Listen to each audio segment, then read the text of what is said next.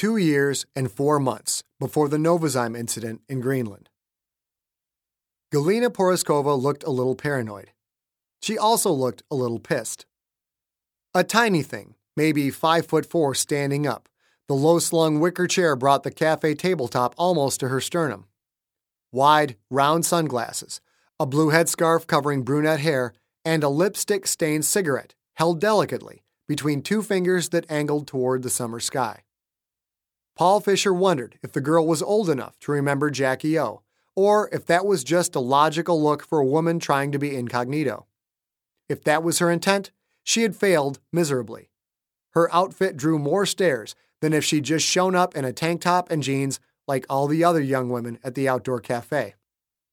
This whole trip was probably just a waste of time, but there were worse ways to kill an afternoon. At least a visit to Vancouver got him out of Maryland for a day or two and let him see the local sights. He walked toward her table, taking in those sights along the way. Something about an outdoor cafe in summer seemed to bring out the girls. The ink on Paul's divorce wasn't even dry, but hey, it never hurt to look. Looking, however, brought on a sense of melancholy. These fashion-conscious 20-somethings weren't interested in an old army divorcee who walked with a cane. Besides, the first thing he thought of when he saw these young women wasn't what they would be like in bed. It was if they were the kind of girls his son would like. Nothing marks a man's age like shifting from a lascivious voyeur to a matchmaker.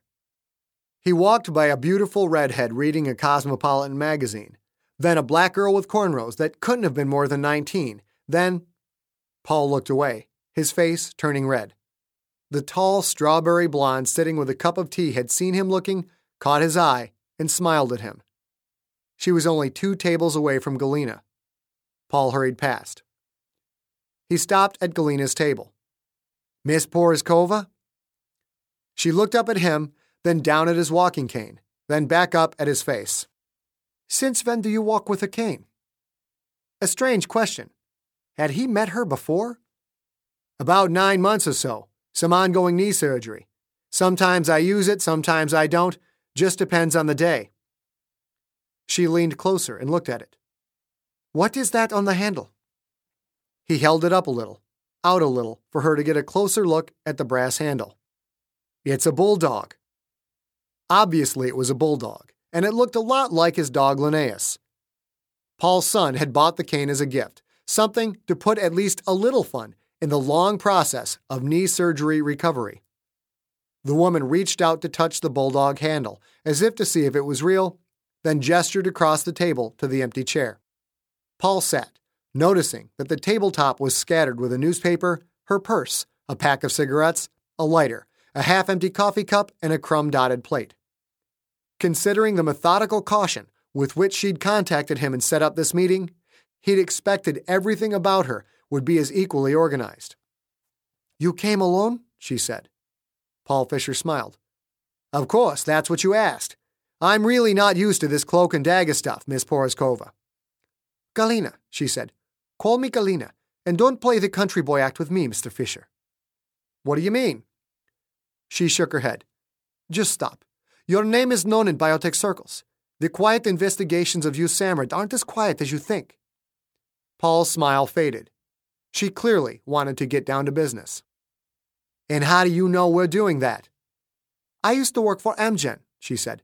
"I was part of the xenotransplantation research at the Helix facility in Seattle." Paul nodded. USAMRIID had been tapped to check up on xenotransplantation projects in the U.S. It was a strange fit, to be sure, but the combination of military stature and high levels of biological expertise made for a unique investigatory presence. And, of course, the military was always interested in any technology that might benefit wounded soldiers. The potential side effects of that technology, however unlikely their possible occurrence, also directly related to USAMRIID's biowarfare research. "You actually said hello to me," Galina said. "I'm afraid I don't remember that." She shrugged and tapped ash into the ashtray. "Well, I remember you, obviously. You know that investigation of yours made them move the research to Brazil?" Paul nodded. "A bit disconcerting," he said. We didn't find anything wrong or really anything dangerous, but still they moved out of the U.S. so they'd have less oversight. Why didn't you go with the project? Because I don't want to live in the middle of a fucking jungle, she said. That's why I switched to Janata. You investigated them as well, yes? I know the Paglione brothers are not so fond of you. Paul said nothing. This girl knew a lot, but that wasn't a point of concern considering her position in the industry. The biotech community was highly specialized and rather close-knit. When Army biologists showed up in Seattle and asked hard questions about safety or pressed Janata owners Dante and Magnus Paglione about foreign investment, word would get around. Still, he didn't need to confirm everything she said. We've checked up on several firms. How about you tell me why I'm here? Human experimentation, she said. She dashed out the lipstick-stained cigarette, instantly pulled another, and put it between her lips. She stared at Paul, then her eyes flicked to the lighter on the table and back again.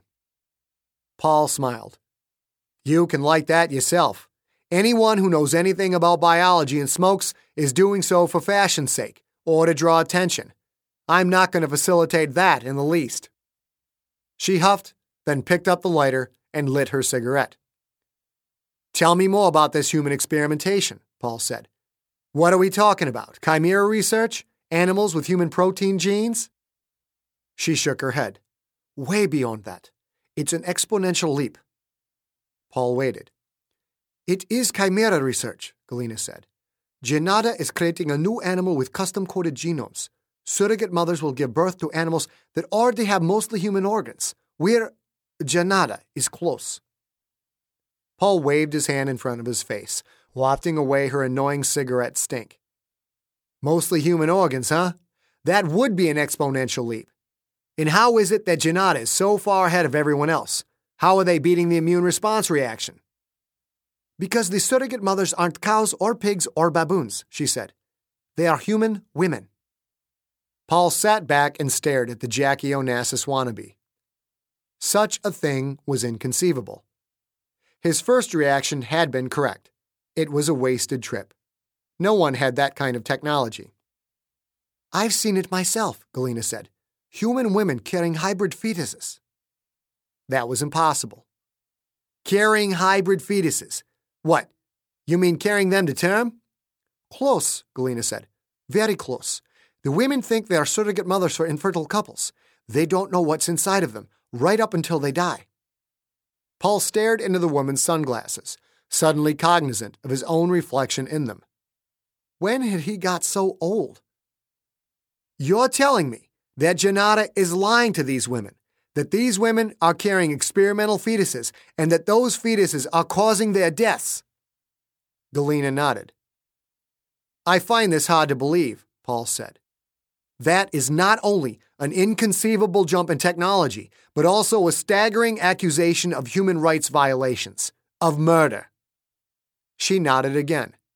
She didn't seem like a good liar, nor did she seem like she was lying. How is this possible? Paul said. How can this be going on and the scientific community knows nothing about it? Because Dante Paglione doesn't want anyone mimicking the research, so there are no published papers or stockholder meeting reports about it. I can tell you this much, though. There are older reports that will clue you in as to how they are doing it. Do you know the work of Erica Hole and Liu Jiandan? Hole, yes. Jean, no, Paul said. Everyone who knew anything in the field of biology knew of Erica Hole, who had been part of the first team to bring an animal back from extinction by using cloning technology and surrogate mothers from closely related species. He knew she'd joined Klaus Ruhmkorff's team at Janata, but the name Liu Jiandan was new to him. Look up Jean's work, Galina said. She is a pioneer in bioinformatics. She developed a method of evolution in a computer, Mr. Fisher. I'm not making any of this up, and I'm not wasting your time. This is happening. It is happening right now, and they are very close to success. And what would success entail? The birth of an animal with transplantable human organs, Galina said. Organs that will not have the immune response reaction. The final solution to donor organ shortages. Paul's right thumb moved absently on the cane handle, his thumb sliding along the ridge between the brass Linnaeus' eyes. If Galena was right, Janata was on the verge of saving millions of lives. Janata would make billions, Paul said. Any scientist on that team would be a millionaire. So why aren't you part of Ruhmkorff's project anymore? I quit, Galena said quickly. The things they are doing, horrible. Someone needs to stop this before more women die. But I want to make one thing very clear here, she said, and leaned forward. Jean Dan might be behind the research, and Hall is a big part of that. But the driving force is Klaus Ruhmkorff. He's the one behind the whole thing. He's the only one that knows the whole picture. It's all on him. It's all on Ruhmkorff. Greetings, adventurers. Today we're excited to introduce you to a new story, Dark Dice, a horror podcast that blurs the line between actual play and audio drama, where the story is determined by the roll of the dice. 6 adventurers embark on a journey into the ruinous domain of the Nameless God. They will never be the same again. One of the players is not what they seem after a doppelganger, a creature that can assume the form and voice of whatever it kills, infiltrates the team. As the players are picked off and replaced one at a time, can they figure out who the monster is before it's too late? Can you? Here's a quick example of what our show sounds like.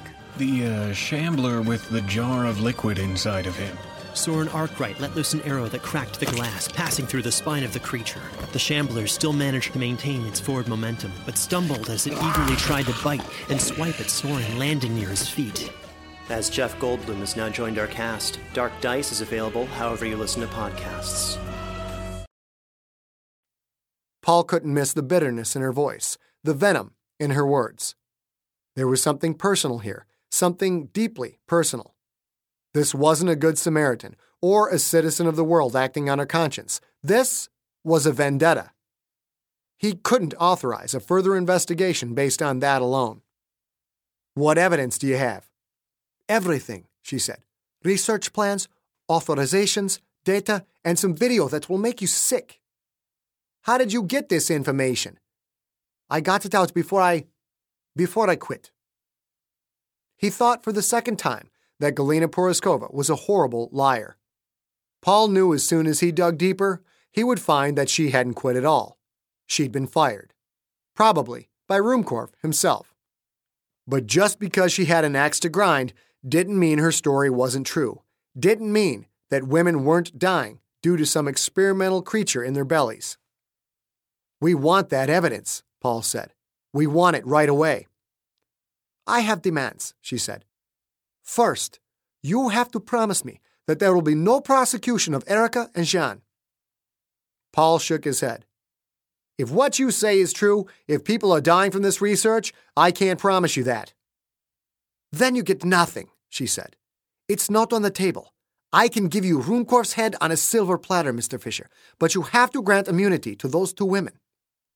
That bitterness clung to her every word. Her lack of skill at lying meant it was easy to see where she wouldn't back down. This was one such place. I can inquire about that, Paul said. I can't say for sure, but I'll see what I can do. Get the immunity or don't bother, Galina said. I'm not interested in what can and can't be done. I'm interested in you doing what I tell you to do. Paul nodded. She was holding all the cards, and he wanted those cards. I understand. What are the other demands? This will ruin me, she said. No one will hire me after I blow the whistle on Janata. My career will be over. And there it was. So you want money. How much? She looked away, took a drag off the cigarette, then let it out in a long, slow cloud. With the scarf and the poorly fitting sunglasses, smeared lipstick locking around that cigarette, the woman looked pathetic. 5 million, she said, then again turned to face him. You Americans have all of that terrorism reward money. And do not bother telling me you can't get it, Fisher, because if you can't, then no evidence. Immunity for me, Hole and Jean, and the money. Galina, you are telling me that women are dying and you're holding out for money. I am not here to talk morals with you, she said. Morals are a double-edged sword. If you are so concerned about those women, then 5 million shouldn't bother you in the least. But let me give you one more piece of motivation. When this is all over, when Janata masters this process, guess who gets the technology? Paul waited. The other superpower, she said. The Chinese. The Chinese government is funding Janata? Among others, Galena said. But the big investor is China. What would your fellow military friends think if they knew the Red Army was developing an endless supply of replacement organs? His thumb slid a little harder across the cane head. The real Aeneas's eyes would have narrowed with love, but the brass dog eyes stayed wide open. A project that could make billions and foreign involvement. The Chinese were on the up and up. They didn't run around assassinating anyone these days, but that didn't mean they wouldn't protect such a critical investment. You should come with me, he said. If what you say is true, you might not be safe. She waved a hand at him dismissively. They have no idea I have evidence. I'm not going with you so that I can be put on a plane and wind up in some unnamed American prison in Turkey or France. You have my conditions. I'm leaving. I will contact you in 2 days. You have the money. I will meet with you and show you the evidence. But how can I reach you? You can't, she said. You do this my way. 2 days, Colonel Fisher. Have it all ready for me in 2 days. She stood and turned in one motion, then walked away, the end of her blue scarf trailing behind. Paul watched her for a second. He leaned heavily on his bulldog cane and stood. Soon, the doctors told him, he wouldn't need the cane anymore, but for now, just standing up was a real pain in the ass. Paul now understood the real reason Galena had asked for him, not gone to the WHO or the CIA or some other agency. She wanted a direct route to military decision-makers, someone who understood not only the multiple biological threats posed by Janata's research, but the potential strategic advantage as well. Pathetic as she might be, she knew exactly what she was doing. And Paul knew that when he kicked this story upstairs, she would get everything she demanded.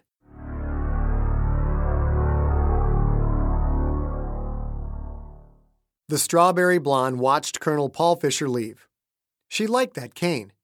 She also liked Galena's sunglasses, although they looked ridiculous on such a small woman. Clearly, some shopping was in order, but after the call. She pulled one of her phones out of her purse. She had 4 in there, 1 for general use and 3 for specific purposes.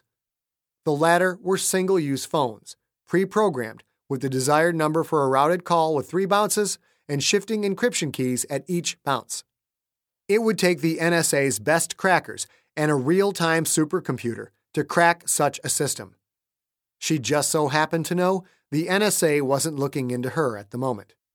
Nor were they looking into Janata.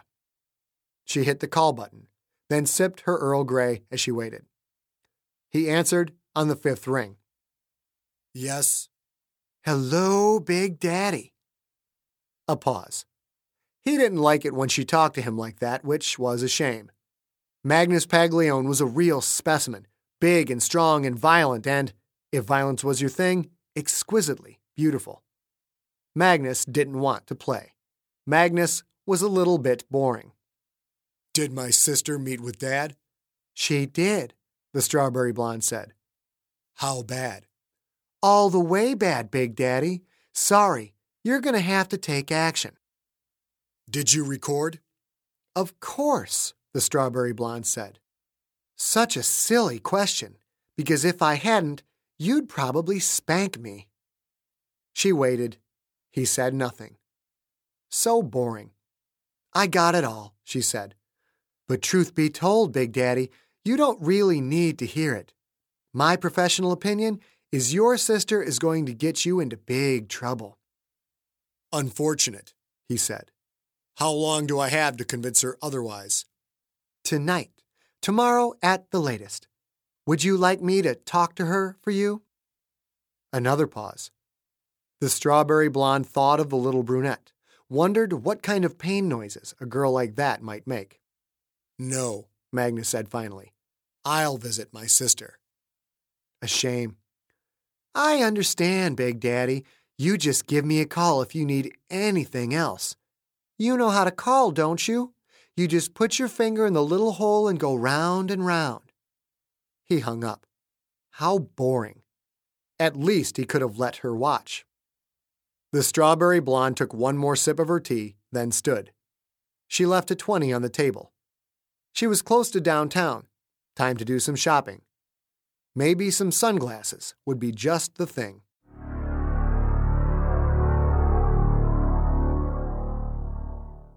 Two years and 4 months before the Novozyme incident in Greenland. Galina couldn't stop crying, couldn't stop shaking, couldn't stop coughing. All three things lumped into a single, convulsive force that locked her in place almost as surely as the duct tape holding her wrists and ankles to the folding metal chair. Pain, so much pain, at the base of her finger where her left pinky had been. And pain in her pinky, which was impossible because she had seen the tiny severed finger. He'd cut it off. He'd shown it to her. Then he'd left her here, alone in the dark. The cloth gag in her mouth soaked up all her spit, made her mouth hot, clammy, dry. Snot bubbled out of her nose. She tried to take a deep breath and blow it out to clear her nostrils, but the shaking, coughing, crying made it hard to even take in air. She heard a door open, footsteps, movement, but no light. She shivered harder. What now? What came next? He was there, with her, somewhere in the dark. He made no noise, but she heard a light hissing sound, like escaping gas. Heard the flick of a lighter. Then a new noise and real illumination, the fluttery burble and the steady blue-orange light of a blowtorch. She coughed and cried, tried to scream, tried to control the shaking. She knew she couldn't pull free of the duct tape, but desperation forced her to try again anyway. Try and fail. The blowtorch, so blinding in the dark, the only light she'd seen in hours. She squinted against the bright light. Couldn't make out the details of his face, only a bit of soft, orange reflection off of his shaved head. "Time to talk again, Galina," the man said. "Maybe you told me all of it, maybe not. I need to know exactly what you said to Fisher. You should try hard to remember. I also need details on your life. Bank accounts, usernames, passwords, things like that. This will be over soon. You'll be a very rich girl, and you get to go home again. Won't that be nice?" She made another noise. Maybe she meant to say whatever you want, just let me go, but it didn't sound anything like that. The small cone of light changed, flattened, bent halfway at a right angle. What? The flame silhouetted something familiar. She would know that shape if it wasn't for the dance of the flowing blue-orange cone. Then the silhouette changed. It started to glow red-hot.